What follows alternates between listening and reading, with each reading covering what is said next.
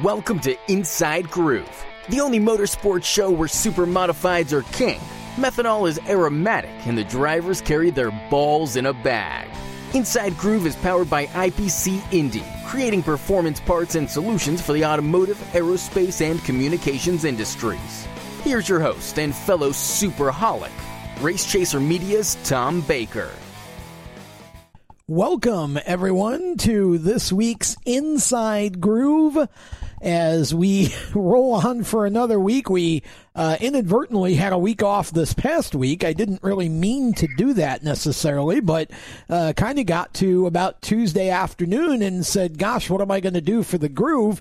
And we didn't really get the first big share out of it on the last show with Bentley until Monday. So we just I said, well, I'll wait a day or so. And then everything kind of turned toward the big sim race that happened last night as I'm recording this on Sunday night. I'm recording this on Monday. And so we just kind of decided to hold off. I thought, well, let's get the race over with and we'll pick up with some folks that were kind of instrumental, whoever they may be, some of the contenders in the race. And after it all turned out, was over with, I thought it would be a good way to kind of come back with a show that talked about the race once it passed. So the Skips Fish Fry deal was fairly successful from what it seemed. I enjoyed the broadcast a lot. This is episode 42. We'll get to the whole number game a little bit later in the show. I want to start, however, by doing two things. First of all, hi, I'm Tom Baker, for those of you who don't know. And also, I want to say a special thanks to not only IPC Indy, Jeff West, and the folks who sponsor our show, the presenting sponsor, but also Skips Fish Fry, Sean Cathcart, for putting on that whole sim deal last night. It was really cool, and we'll talk in depth about it as we continue, because we've got let me re-say that, we've got three of the competitors on the show from last night's race. And we're going to get to AJ Bernys here in just a moment. He is actually on the strutmasters.com race line with us, and we'll get to him in a minute. But I also want to say a special thanks to J&S Paving, Rich Worth, and his group for being supporters of the show as well. And with that, I want to turn our attention to what happened last night on Asphalt Vision .tv, and again, thanks to the Thomas folks and everyone who had a hand in putting that on, Chris Myers and all of the folks who made that happen. AJ Bernys is our first guest of the day. We're also going to have a conversation with Griffin Miller, and Camden Proud as well going to join us as we continue through the program. AJ with us now. First of all, great to have you with us. And just to show all of you who are listening, everybody, I go home to New York, and it's invariably somebody will say to me, so-and-so's been living down there for a while. I'm sure you've run into him.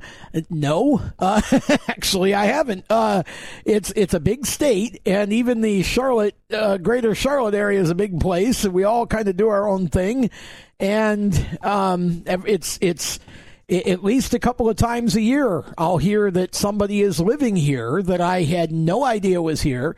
And that's always fun, because then you can try to see if you can figure out how to make schedules work to get together. And, of course, now we're on home arrest for another couple weeks down here, so we can't really go outside and play too much and go hang out and sit in a restaurant and have a nice meal together or whatever.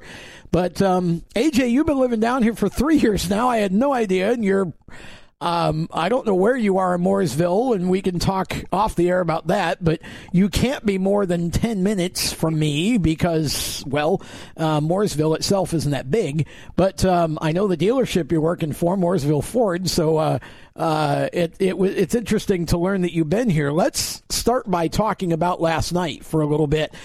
This whole thing for me was interesting to watch because I'll talk with Cam later about sort of the whole broadcast part of it, but just from the competition standpoint, to see some of the drivers who are either veterans of the division who are not racing, like Havron or Furlong, and then some of the guys like yourself who don't even race supers. I mean, you're an SBS racer, and to see how you guys did on the game, it's really interesting. I'm curious, first of all, how much time have you spent doing that prior to preparing for this whole event? Are you kind of a regular gamer or sim racer?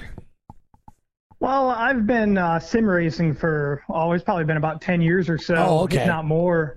I started back with the Supers group running NASCAR Heat back in the day. I actually transferred over to R Factor with them when they made that change.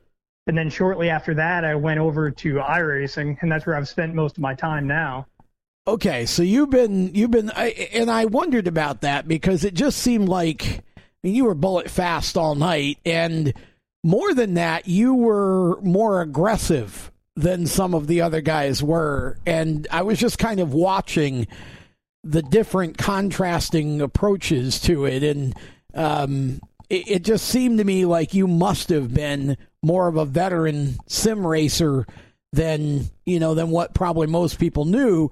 Now, I'm curious about the difference between running a race on R Factor and running a race on iRacing. What are some of the differences from the driving point of view in terms of the two different platforms? Well, I mean, to be completely honest with you, iRacing is a little bit more of an advanced platform. Right. The physics are a lot better. The cars handle a little bit more like you'd expect them to. R Factor does a pretty good job for how old it is, but it is a rather aged sim at this point. So you really don't get the same feel that you do on iRacing. Now, I heard one of the folks who's instrumental in, building the physics. I'm not really very technical when it comes to this type of stuff, but I heard him say that he was already working on and should have implemented in the coming weeks some new physics or updated physics. So I'm not sure.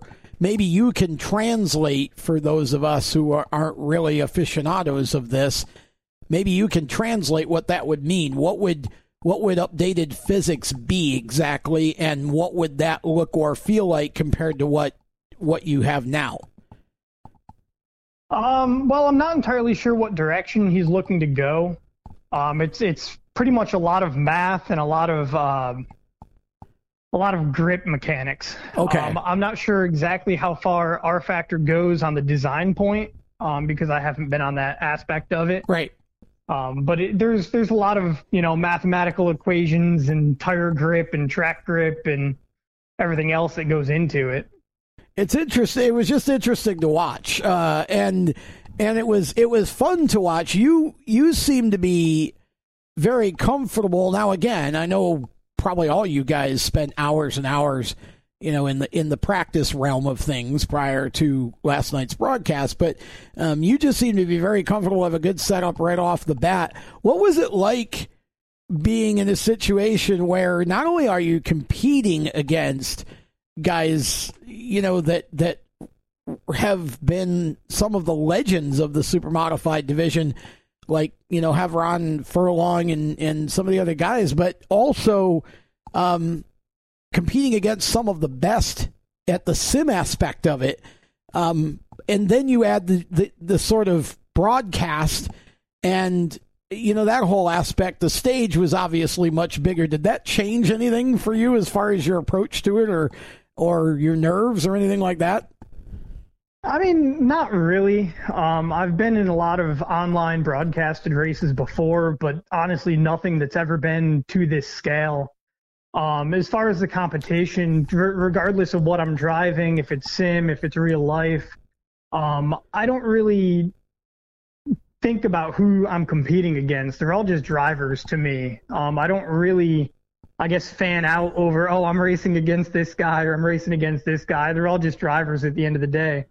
It's interesting. I mean, it was fun to watch. I felt like it might have gone on a little longer than maybe it necessarily had to, especially being a Sunday night. But I thought it was a lot of fun to watch. And I think especially, toward the end of each race, it seemed like you always had that moment. And, you and Griffin at the end of the last one, that was as exciting for me to watch as, anything would have been on the real racetrack, because you're glued to it waiting to see if Griffin would end up being able to get by you or not. That was just a fun deal. And what a tough break for David O, because, he was probably gone goodbye if it weren't for that, I don't even know if it was a technical glitch or what it was, but ended up crashing out of it from way out in the lead. But you and Griffin, I thought, put on an amazing show at the end. That must have been fun. Yeah, it's always a lot of fun racing wheel to wheel with people that can respect, the competition. There's a lot of guys that they don't care if somebody's next to them. They'll just cut you off. And when somebody gives you room to race and you guys can actually race together, it becomes a lot of fun. Yeah, it was interesting. We saw, you made a couple of interesting moves. We saw some other folks make some interesting moves, but that's all part of the competition. It's like I hear Mike Joyce say on the NASCAR broadcast each Sunday, and it seems to be true. The obviously the platform is not real, but the competition is. The intensity of the competition, when it comes down to it, it's still drivers wanting to beat all the other drivers, and you guys seem to have the just as much intensity toward the end of those races last night as you would have if you were on the racetrack. Yeah, the big thing to me is that I never really, once I'm racing and I'm in the vehicle, I never mentally separate that this is fake. When you're running, you're racing, and the mentality is exactly the same. I'm focusing on everything that I would when I'm normally in a car. The whole mindset's exactly the same. See, that's what I was thinking about is, I spend a lot of time teaching drivers about the mental approach. And that is exactly the same. The instinct, the primal instinct of competition is still the same, whether you're, I'm sure some of you are racing your desks, as one of the iRacers I had on my show a few weeks ago called it, where you just have the wheel sort of screwed to the desk, and then, there are others of you obviously that have the full cage and whatever else. But, when you're in that mode, once the green drops, like you said, you're racing, and the brain doesn't know whether it's in the car on the racetrack or not. The difference being is if you make a mistake and crash, you just, do a couple of quick things and you got a brand new race car to go with. It's a lot cheaper. Yeah, it definitely is. I've never been in a car and thought, man, if I wreck this is going to be expensive. If you have that mentality while you're driving, don't bother. You're more than likely going to wreck the thing anyway. Exactly. Yeah, that's I've had parents I've had to actually sit down and said, look, you can't. I had one tell his kid one time before they went out to qualify, do not wreck this race car. I pulled the parent aside. I said, that is the absolute worst advice you can give to your son. He's like, what do you mean? I said, well, because what is the primary word in that sentence?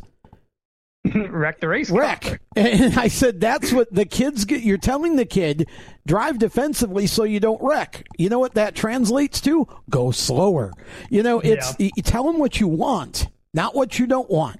So if you don't know how to tell the kid what you want, leave it to whether it's myself or the crew chief, the guys who are there to sort of coach that driver up.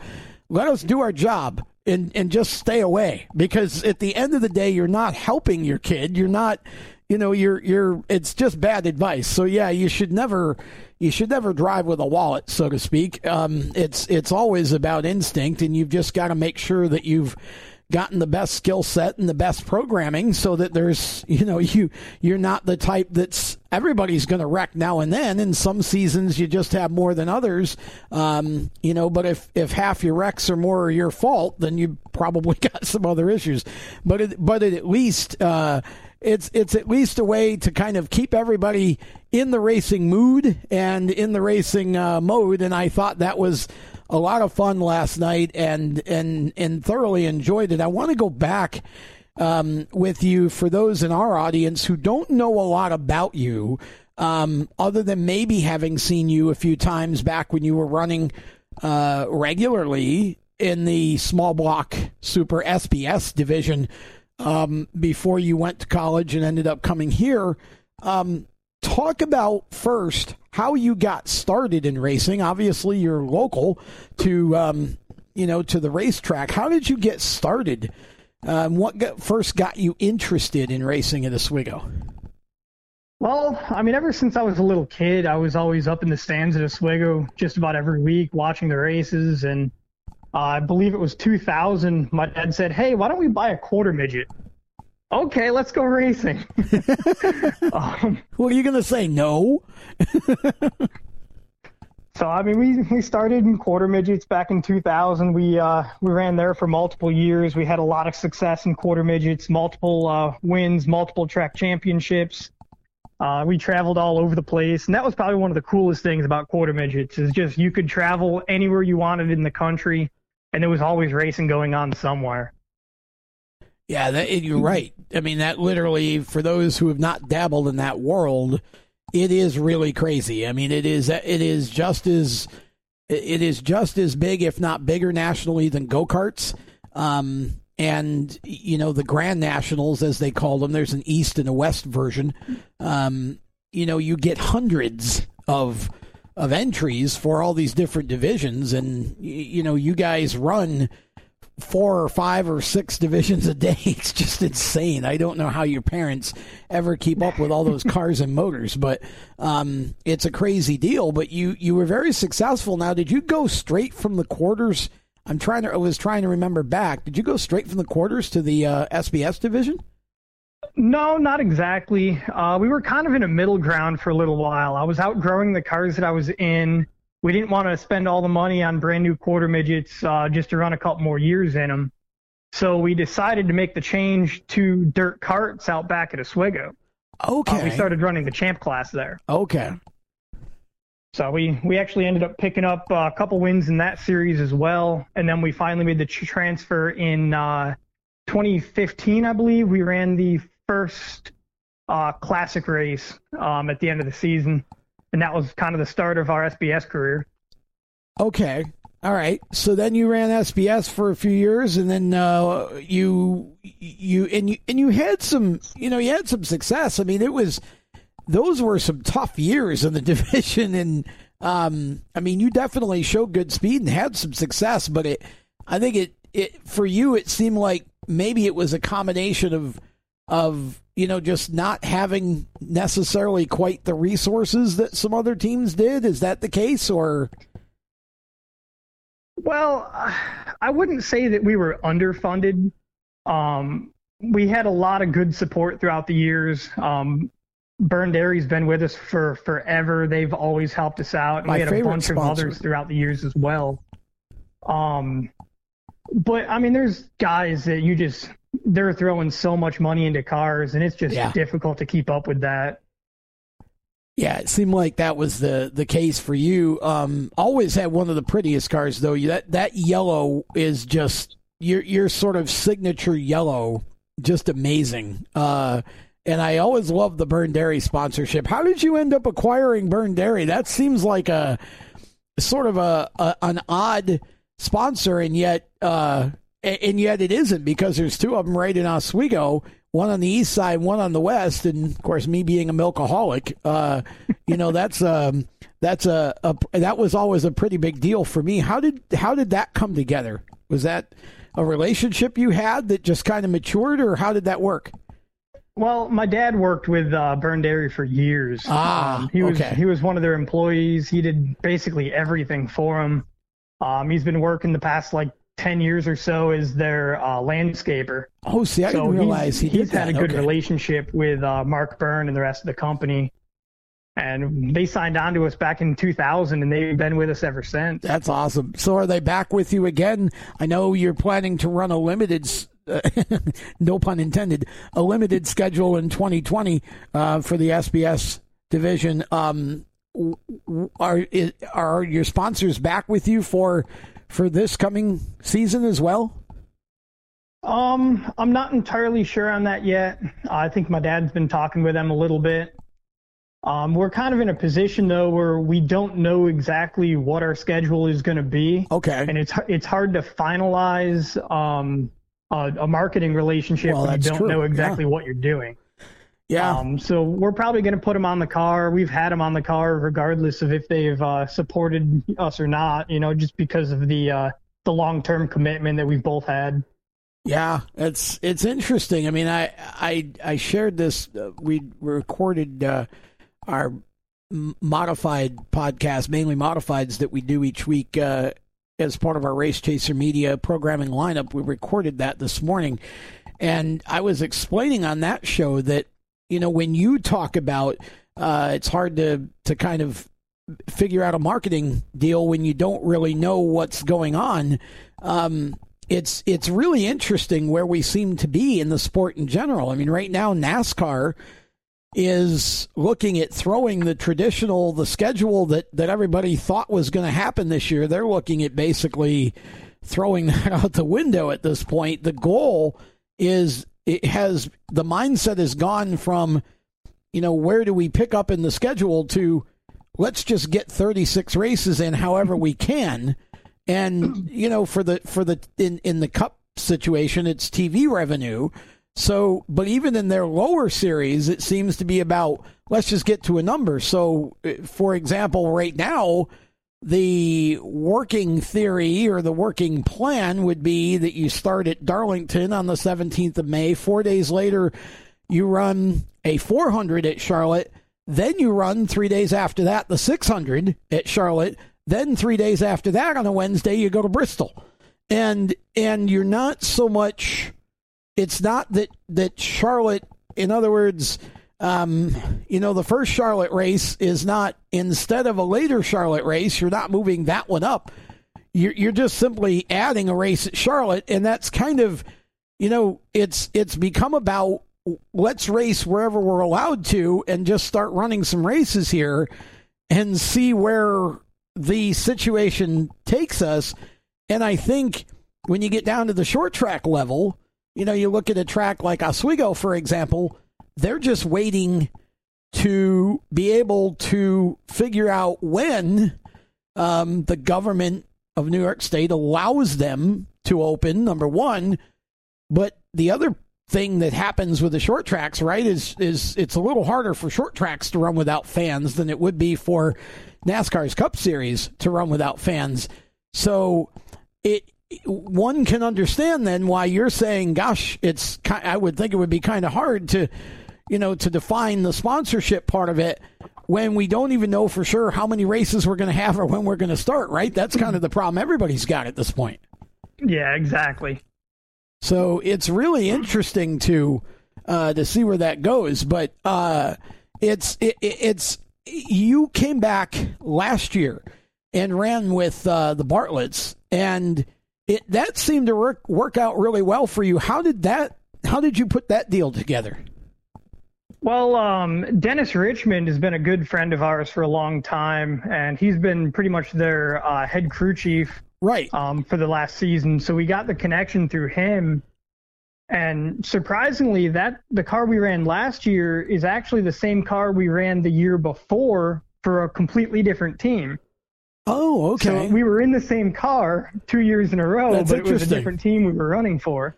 That's interesting. And, I mean, you did fairly well with it. Is the working plan for you to come back and race for them again in that same car this year? Is that what you're planning to do?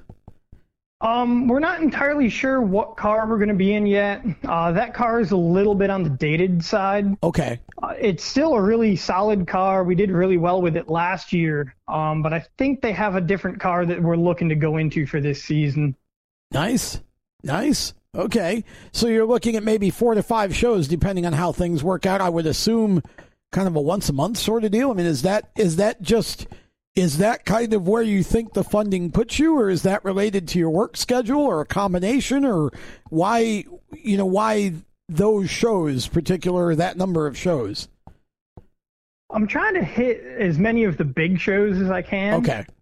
And I mean, on top of that, with traveling, you have to factor in a whole nother day for traveling. Oh, yes. So it kind of puts a damper on the work schedule. Yes. Bills don't stop for racing. No. Well, and that's, I'm always thankful in those situations. And, I love being on the road. So flying for me is just stupid. For one thing, it's over twice, almost 3 times the cost. But when you factor in the fact that you got to get to the airport an hour or 2 early, and then you got, you're probably going to wait a little while for your flight, and then you got an hour, or hour and a half flight, whatever it is, so by the time you do all that, you're halfway there in the car. So for me, I'd rather drive up and save all the money and enjoy a nice day on the road. But I understand why some other folks, you've got a few of us now from down here. It's kind of funny how it's worked out. I mean, you got Andrew Shartner, you got Keith Champagne down here. Of course, Didero's been down here a while. All of the above are part-time racers for this coming year. And then, of course, yourself now we can add to the list, and, and myself. So what we ought to do, if we can find a weekend when we're all going up there, we'll just rent one of those vans and just... There you go. We'll have a touring van. Bring in the touring band. Yeah, we'll do a rock tour. We'll all come in, and it's fun I think it's fun to make that drive. But I understand because you're right. You've got to have a day's travel on both sides. So, I'm lucky enough that, my boss kind of gets it, right? I work for myself, so it's kind of easy to figure out all that and make it work. But, you guys don't have that luxury. So you'd probably looking at driving up on, would you go up on Friday, or do you go up? You'd have to, I guess, right? Go up on Friday, come back on Sunday. That's about what we did last year. Yeah. Except we would get a hotel room in about Virginia for Friday night. Oh. So after work, I'd drive halfway, stay the night, and then drive the rest of the half Saturday morning. Gotcha. Okay. So that way you don't have to miss any work. Yeah. That makes sense. Yeah. I like to leave Friday morning and get up there in the evening, and I just drive it straight through. It doesn't bother me. I enjoy it. It's actually therapy for me. That it's always been that way for me on the road. But but that's it. It's good that we hopefully will see you a few times, and the Bartletts are great people, and I've got to believe that it's a lot of fun to race with them in a very comfortable situation for you, especially being that you're only doing it part-time. Yeah, they're a really relaxed team. It's all a bunch of really good guys. So, I mean, we have fun. We go out, we do the best we can, but at the end of the day, it's about having fun. Exactly. Yep, that's exactly right. And I guess I'll throw this in there. I've been kind of quizzing some of the other guys since the season ended and over the winter. What is your opinion now that we have some distance from the sort of that transfer, if you will, over to the crate motors in the SBS division? What's your opinion of that? Well, I mean, I haven't seen a huge difference, to be honest. The motors are down just a little bit on horsepower, I believe. But from when I was running weekly, we have stickier tires than we used to, too. So we're able to maintain more speed around the corner than we used to, but there's a little bit less horsepower coming out. So I know when we had Andrew Shartner on the show earlier this year, Andrew opined that he might like to see a harder tire of some sort, or a different tire that would kind of make everybody slide around a little more and maybe take away some of that that grip, just to sort of put the racing back in the racing a little bit. Would you agree or disagree with that? I would probably agree with it. I mean, back in the day, I'll say that really carefully. Back in the day, you when don't we go were too running, far back. Everybody was on that harder tire, and it was sliding all the way through the corners, sliding sideways coming out. You were doing pretty much everything you could in order to control the car. Yeah. And now they handle a little bit more like a typical asphalt modified with a lot more grip in them. Yep. Yeah, and that was kind of my thing too. And I mean, look, again, this is just discussion. We're not trying to start anything. But for me, I watched a race the other day. I think Mike Sessler, or somebody put it online. I can't remember where I saw it. It was from, I think, 1993. Oh, my gosh. I mean, I had forgotten just how great the racing was in the limited division back then. And I really feel like that's the key, is you've got to get, and I would say the same thing for the supers, too much grip is a bad thing, because, you get everybody running the same speed and it almost becomes too fast at some point. And, now you're just kind of all driving around and it's hard to pull out and pass. And I think that's kind of where we've gotten to. And somehow I feel like it would be cool if we could literally go backwards a little bit in that direction and again, make them harder to drive. I don't really know all the answers how to get there, but it's always interesting to think about those things. But it's definitely good that you're planning to come back. And I know that you've had you went to Uno for a while. Talk a little bit about what that school and what that experience was like for you, because I know a lot of young kids who have gone through that school, and mostly I've heard nothing but great things about it. But what is your opinion of it, if you want to kind of stay in the automotive realm and maybe the racing realm? What is your opinion of Uno as a school to do that? As a school, I liked it a lot. I definitely learned a good bit. When I went there, I went mainly for their high performance program. Okay. And I decided, well, since I'm here, I might as well take the automotive as well. And I didn't know anything about the passenger car side of automotive when I went in. So I learned everything that I knew for the vehicle side through the school. And I mean, now I'm a dealership mechanic. But as far as the high performance side, it was rather interesting. Some of the suspension mechanic classes and fabrication classes and everything else that we had to go through, I definitely felt that it was well beneficial into increasing my skill level. Okay. So you would basically recommend it to someone who was looking at it. Your opinion would be that if you want to go into, either high performance or even the mechanical side of it, you would recommend it. Yeah, I would definitely recommend it. It was a lot of fun all the way through it. It was a lot better than going to a normal school and sitting behind a desk for 4 years. Yeah, really. Well, that's why I was asking, because I've thought for a long time that the sort of the traditional concept of let's graduate high school, then we go to college, has been in and of itself overrated. Depending, I always look at it like, what are you trying to do? And so people that go for broadcasting, for example, there's a broadcast school right here in Carolina called the Carolina School of Broadcasting. You get everything you need to, to go and get into the broadcasting field. And it's a trade school. You don't have to worry about all the elective crap that has nothing to do with your major. And it's basically quick and painless if you obviously take it seriously and treat it as you would any other educational venture.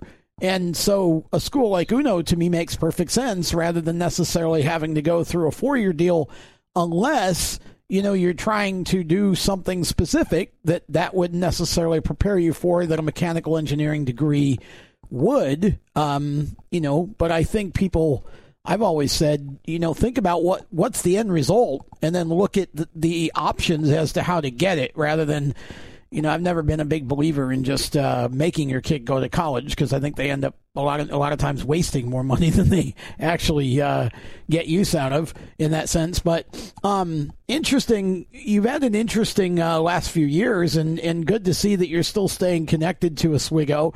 And hopefully you'll get at least 4 of your 5 shows in. It's just, boy, I've never seen anything like this, really. It just seems like every day the goalpost moves, so we never quite know when we're making progress or not. Yeah, it's going to be interesting to see what happens. It's pretty much just in the government's hands, and all we can do is ride it out. Yeah, it's definitely been interesting. If people want to kind of follow you, how do they do that? My Facebook page is open. I haven't closed it to anybody, so that's open. People can follow me on there. At the moment, that's pretty much all I'm using as far as communication. Okay, so just Facebook only. So just go look up AJ Bernys on Facebook and give him a follow. And hopefully we'll do a little bit more of the stuff we did last night, and we'll be able to kind of watch you run that more. But I know we all look forward to the day we can get back to the Big O and actually sit in the stands and enjoy some real racing, so to speak, and look forward to catching up with you at some point here once things get lifted. Maybe we can go grab a bite or something. But appreciate the time to talk to you, AJ, and wish you all the best in everything that you're doing. And like I said, look forward to meeting up with you locally here, but also look forward to seeing you back on the track at some point in 2020 as well, hopefully. Well, thank you. We're definitely looking forward to it. That is AJ Bernys, and we are going to step aside. We will continue with more of Inside Groove right after this.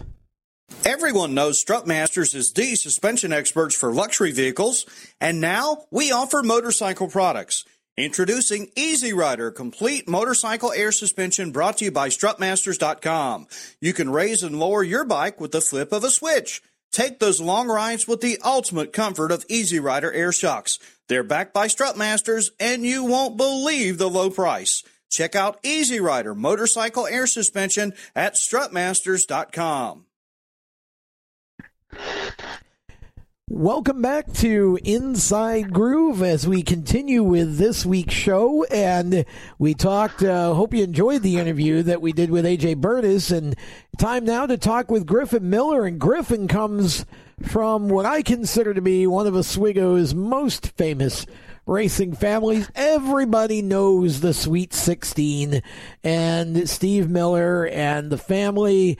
Great to have Griffin coming to the Fast 5/8 on a regular basis this year. First of all, we want to wish Griffin on the air here a happy birthday. I'm not going to sing because I don't want you all to quit listening. But, I only sing in one key, and that's door. And so I don't think I can quite hit that on the air. So happy birthday, Griffin, 16 years old today. And what a way to sort of pre-celebrate your birthday that with a pretty impressive win the other night on the Sim broadcast. That was a lot of fun to watch. First of all, I want to go back and for those who are not familiar with you, you are, of course, the grandson of Steve Miller, but you are the son of Joe. Is that correct? Yep, that's correct. Okay, all right. So we got that right now. And so how did you get? I know you grew up in a racing family, but how did you start racing, and how old were you? And kind of give us a synopsis of your career to this point. Well, I think I was around 10 or 11 when a friend of mine, John Altman, he's like a big brother to me. He's been around most of my life. I was on my way back from Gettysburg, Pennsylvania. Oh, wow. And I was with a trip with my mom, and I got a text from him. He gave me a choice. He gave me, you want to go get some side-by-side racers, or do you want to go go-kart racing? You know me. I want to go racing. I've been wanting to race for a while, so we decided to go go-kart racing. I think that was 2015 or 2014. Oh, wow. And, yeah, it was. I wanted to start sooner, but anytime's good. Sure. So you were, what, 8 or 9 probably about that time? I was 11. Oh, 11. Okay. But, yeah, started 2015 was my rookie year at the Oswego Cartway. Jimmy Lacerdo helped me out a bunch. We started off things a little slow. My first race was a little bit shaky, but I had a lot of fun, and I stuck with it, managed to pull off a win my first season. Nice. And then to follow it up with a championship my second year, winning 6 out of 10 races, I think, in the season. That's impressive. Yep. And after that, we did another year. We moved up a bunch of classes. We did all right. Had a couple close ones. I don't know if I pulled off a win. I can't remember. But the year after that, I was finally old enough to hop up into the super stock class. I was 14. Then that happened. Me and my dad. That was a deal with my dad. Okay.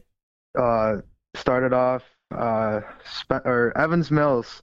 I did my first practice, and the car had a turbo 350 transmission in it. I'm not sure if you're familiar with those or not, but they're automatics. Yep. And they have a high and low gear. But so my dad forgot to tell me which one to put it in. I was rookie to do this stuff. And I went out there, had it in low gear, and blew the motor up. Oh, boy. Yeah, I remember I was working with a young driver at one point who stepped up out of a microd into an IMCA modified, and same kind of deal, of course. Somebody forgot to make sure he understood that you can't just drive around the track in low gear. You're running, first gear or second gear, whatever, and so he didn't blow the motor up. He finally figured it out, but it was just it's funny how sometimes everybody takes it for granted that you should know something, right? But of course, how would you know that?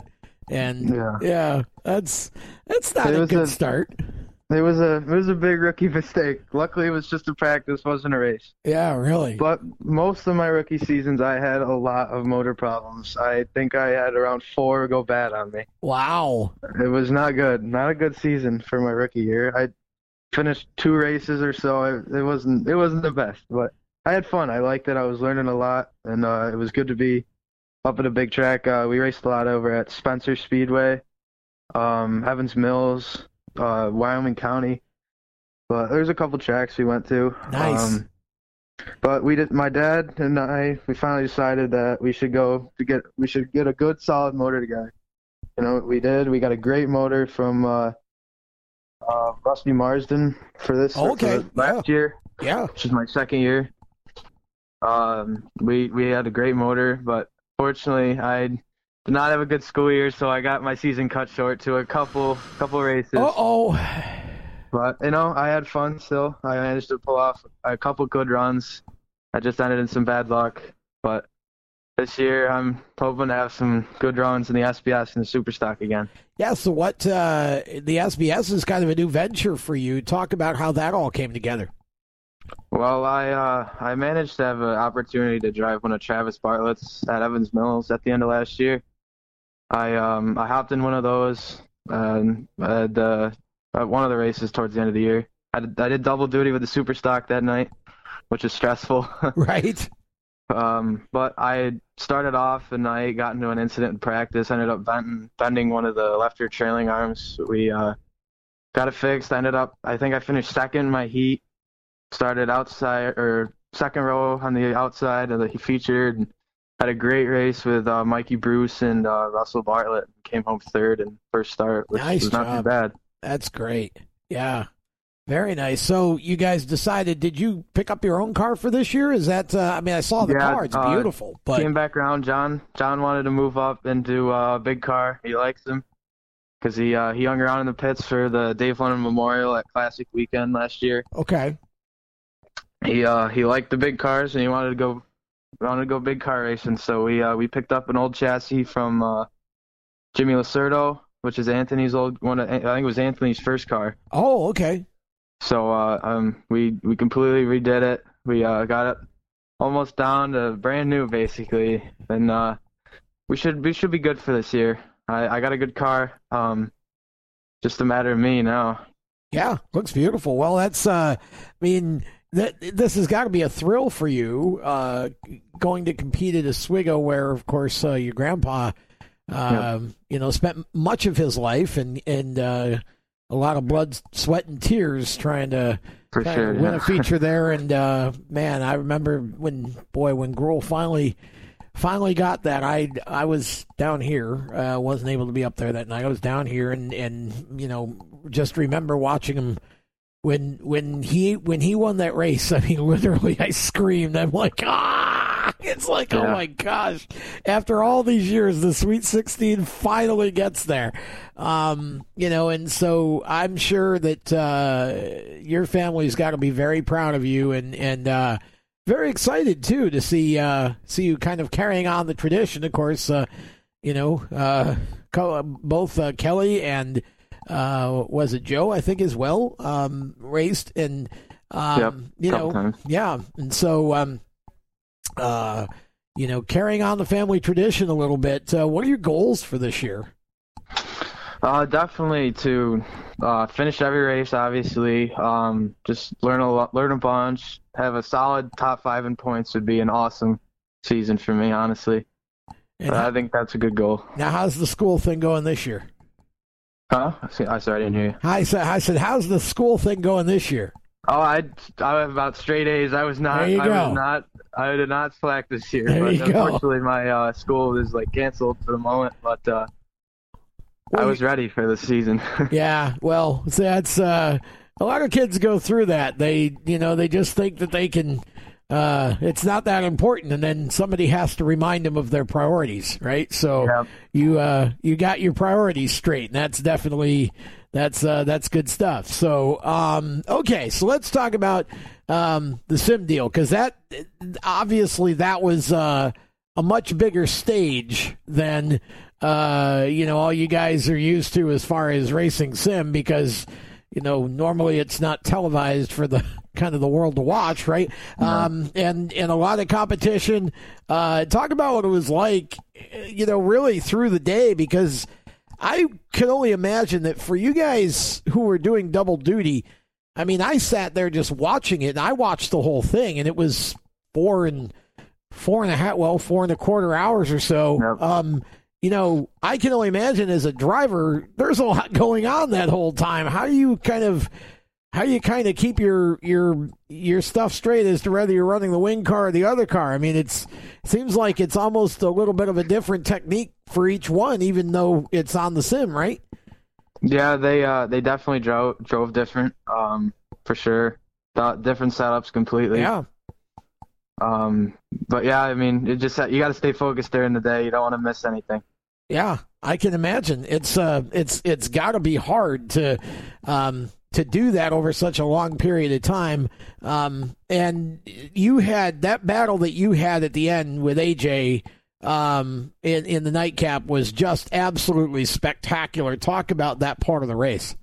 Oh, that was cool. I was for sure I had third locked up but then when I saw that Dave O, I think he had a computer problem, but we called it a mechanical problem, and he went out, and then I knew I had a chance there because I had a late race setup in the car, and I think I knew I had some for AJ, but turned out pretty well. Me and him had a good run. I enjoyed it. It was a lot of fun. What do you think the difference was? I mean, I didn't feel like it was so much AJ lost anything, and the two of you seemed pretty even. It just, it just seemed like you ran just the right line and didn't give an inch. Yeah, I was definitely hitting my marks. I run a pretty high groove around there, and I did a crossover coming at a 2 down the backstretch, and I just got him down in the 3, and I guess that's all she wrote there. Yeah, pretty much. That's pretty impressive. It was definitely a nice run. Okay, so what do you like to do when you're not involved with a race car? I like to play some video games here and there. Obviously, any kid does that. But I honestly, when I'm not in school, I'm either hanging out with friends or working on race cars. Okay. I got a pretty simple life going. I hang out with family, friends, just work around the house. Yeah. I don't do much. Racing is like the center point of my life. I love it. So. Well, it's nothing wrong with that for sure. And it's amazing how, looking at it from the outside in, Oswego is such a generational thing, whether you're a fan or you're a driver or you're, a team owner or whatever. There's so many second and third generation people involved at the track. And, even when I think about my parents, their first date was at the racetrack and started taking me at 5. I think my brother was 5 or so when he started going too. So, that's cool. Yeah. And, you work your way around and, he shot photos for a while and has worked on a couple of crews and, I've always done the media stuff and done a little bit of pit crewing here and there, but, just fun stuff. And it's great to see you coming aboard this year. And is your plan? I mean, obviously, I don't know what a full season's going to consist of, but is your plan to run every week? I guess is my question. Yeah, we were planning to run a full-time season. I actually had I made out a schedule for all, like between the street stock and the SBS. I had a 21 race schedule made out for myself. It was the biggest I've ever attempted. Well, I was looking forward to it, but it is what it is. Hopefully we can still get some races in. Yeah. All right. So have you got sponsors or who? I want to give you a chance to thank who you need to. I realize you haven't actually raced yet this year, but obviously a lot of people have helped you get to this point. So I want to give you that opportunity here right now. Yeah, I definitely got to thank John Altman and my dad, Joe. They helped me out between the two cars. Most of the funding, which is I can't thank them enough for that. 2 great cars that I got underneath me. Yeah. Got to thank my grandfather and my uncle. They helped me out with parts, set up, a ton of experience. They give me so many pointers. I don't even know what to do with them all sometimes. Yeah. It's a lot of help. Paul from Front Door Tavern, he helps me out with the body work. Doug Graham from DCR, he's good. Brandon Legault from Brandon's Pub in La Parrilla and Oswego. There's so many people that help me out. Some I can't remember all of them, but those are just some notable names. My mom, obviously, she lets me do it even though she gets nervous every time. But all my grandparents, they help me out. My grandpa Joe, with Bacerto Excavating, they're awesome. They all help me out a bunch. Well, looking forward to seeing what you can do once we're able to get on the track and go racing. And it's been fun to sit and have a conversation with you tonight. And hope you enjoy what's left of your birthday, Griffin. And congratulations again on the win on Sunday. That was fun. Thank you. I appreciate it. That's Griffin Miller, and we'll be back with Camden Proud right after this on Inside Grooves. Stick around. Is your job sucking the life out of you? Wake up. You can do something else. Information technology. I know what you're thinking, but I'm not a math or science person. No excuses. No problem. It's not rocket science. It's my computer career. Helping people start an IT career is their thing. If you don't absolutely love what you do, go to mycomputercareer.edu and take the free career evaluation today. You can start your new life as an information technology professional in as little as 4 months. Attend classes on campus or live online just 2 or 3 times a week to get what you'll need to start your new career. More than just a school, My Computer Career helps you get into the industry by working with hundreds of employers that hire their students. My Computer Career is nationally accredited and financial aid is available for those who qualify, including the GI Bill. Classes start soon, so go take the career evaluation now at mycomputercareer.edu. Mycomputercareer.edu. That's mycomputercareer.edu. Welcome back to Inside Groove as we conclude the show for another week. Thought we were going to have Camden Proud, but here. So we'll just finish this one on our own. Want to talk about the number 42 because I have to admit, y'all, I'm a little stumped on this one.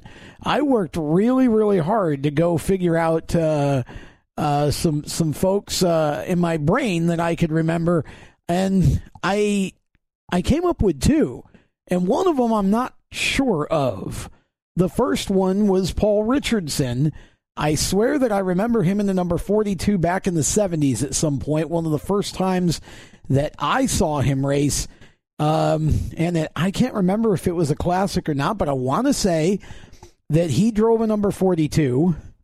And the only other one I could come up with in a super was Rich Michaud. And I was trying to remember what car that would have been. Seemed to me like it was a show car of some sort, but I'm not sure.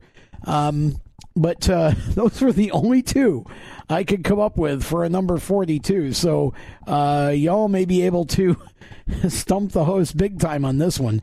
If you could think of or know of any other 42s in the supers, the only modified one I even came up with, well, there were two, actually. Bob Sweeney early on, and then Larry Nye used to run his 42 occasionally, but that was technically a number change from 12. So, again, I'm sure there were others, but my brain just couldn't figure them out. So if you guys have others, put them in the comments so that everybody can see them, and let's see how many I missed here for 42.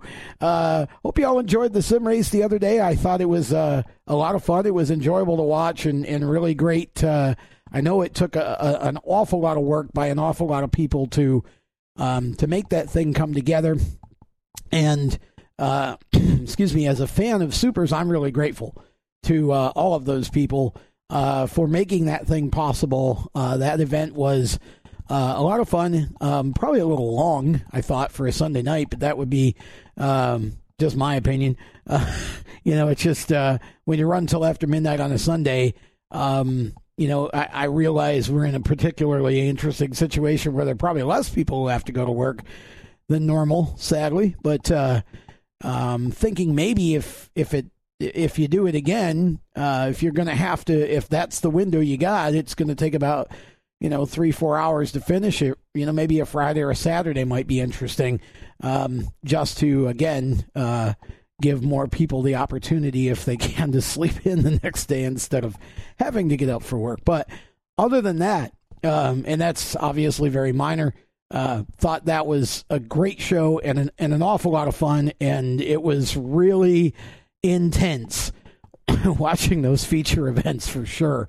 So thanks to Sean Cathcart and the entire staff at Skip's Fish Fry and everyone with the series, and all the drivers for taking time out of their weekend to participate as well. That was a ton of fun, and it's just neat to see that we can do some kind of racing for a little while if we need to. So hopefully we'll see more of that. I think that would be fun to do more of if everybody is willing and able, and it would be a lot of fun to see more. The last announcement I will make for the week is we're going to try something. When I say we, I guess me.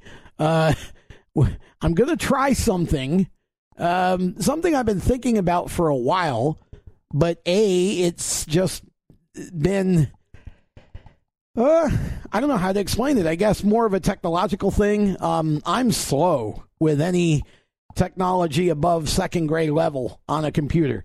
I just am.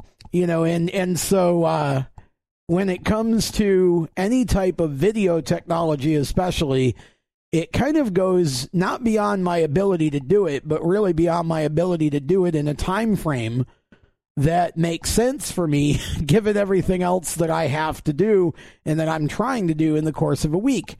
So, but we, in that spirit though, I've been trying really hard to find a way to go direct to Facebook or direct to Twitter or direct to Instagram, or direct to Twitch, which if you're not familiar with Twitch, Twitch is owned by Amazon, and it's the second largest video streaming platform on the planet behind YouTube.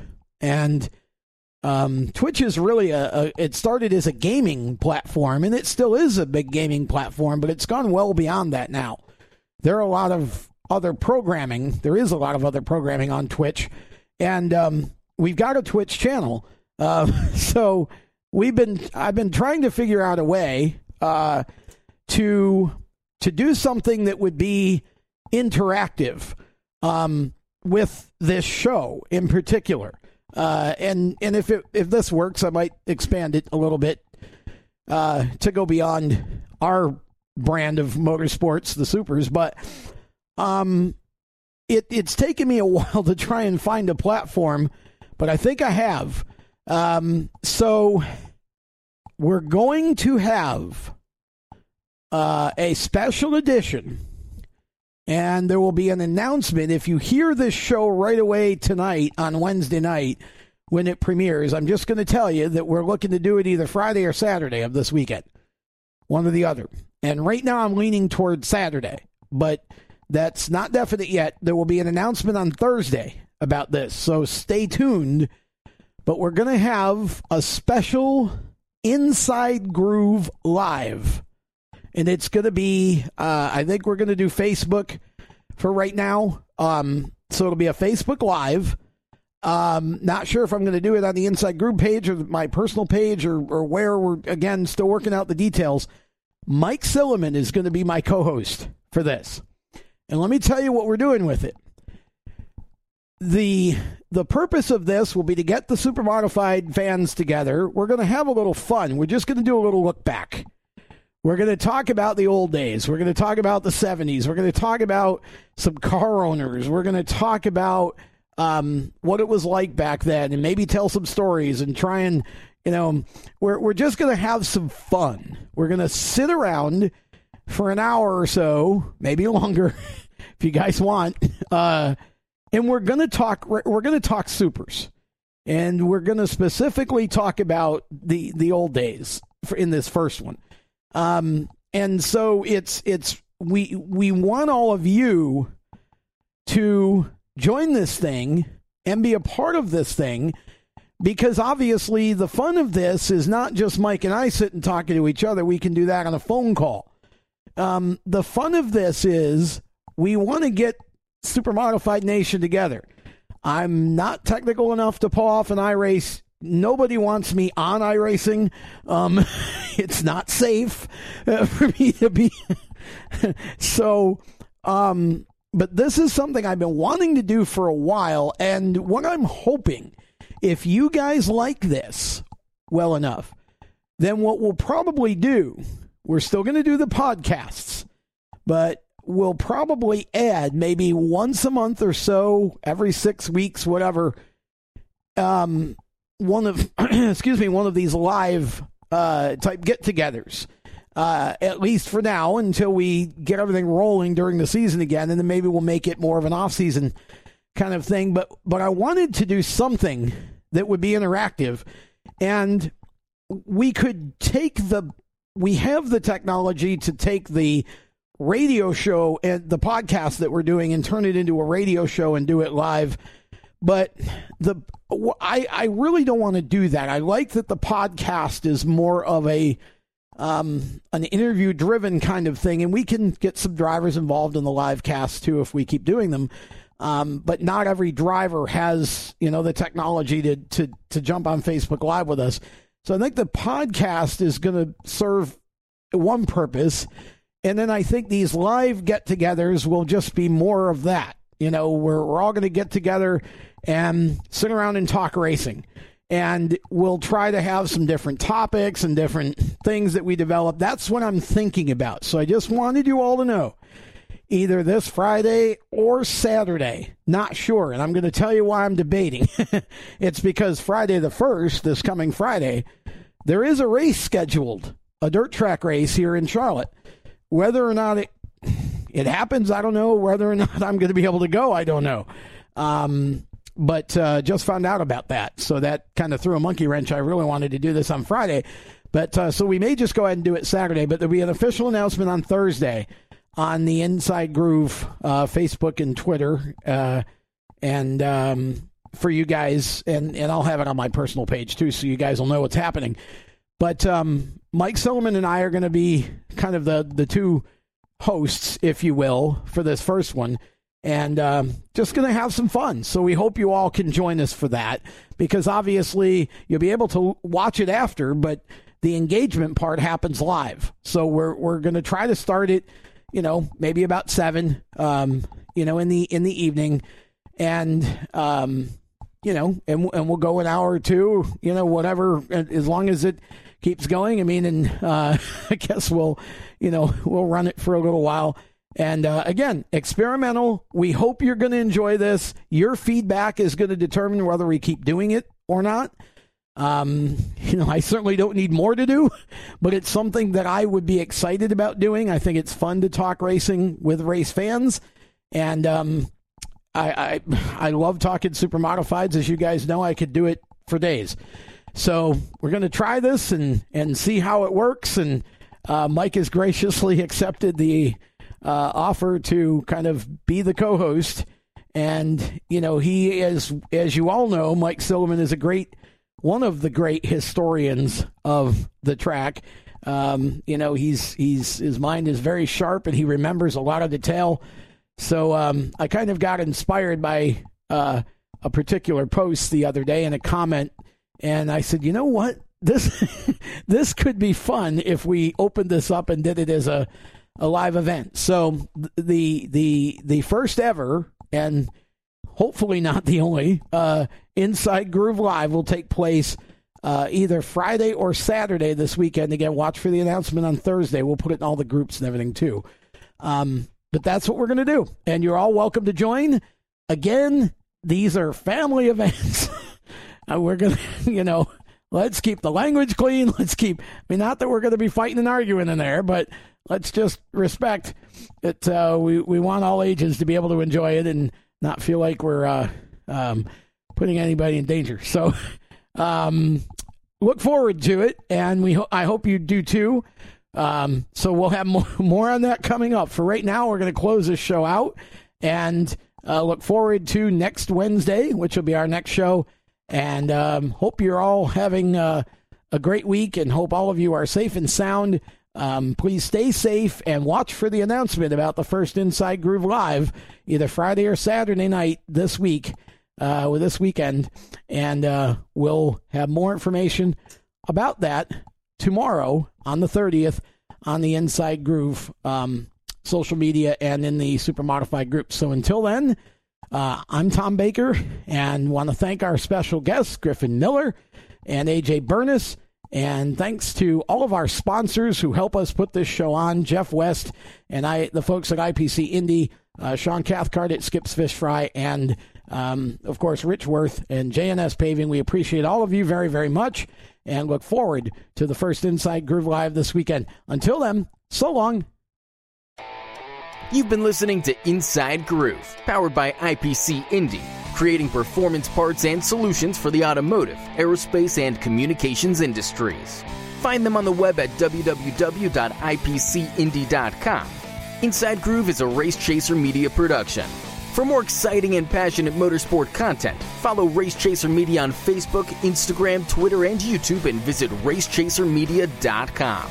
The opinions expressed by our guests are their own and do not necessarily reflect those of the staff, management, affiliates, or marketing partners of Race Chaser Media. No part of this show may be reproduced in any manner without the expressed written consent of Race Chaser Media. Thank you for listening.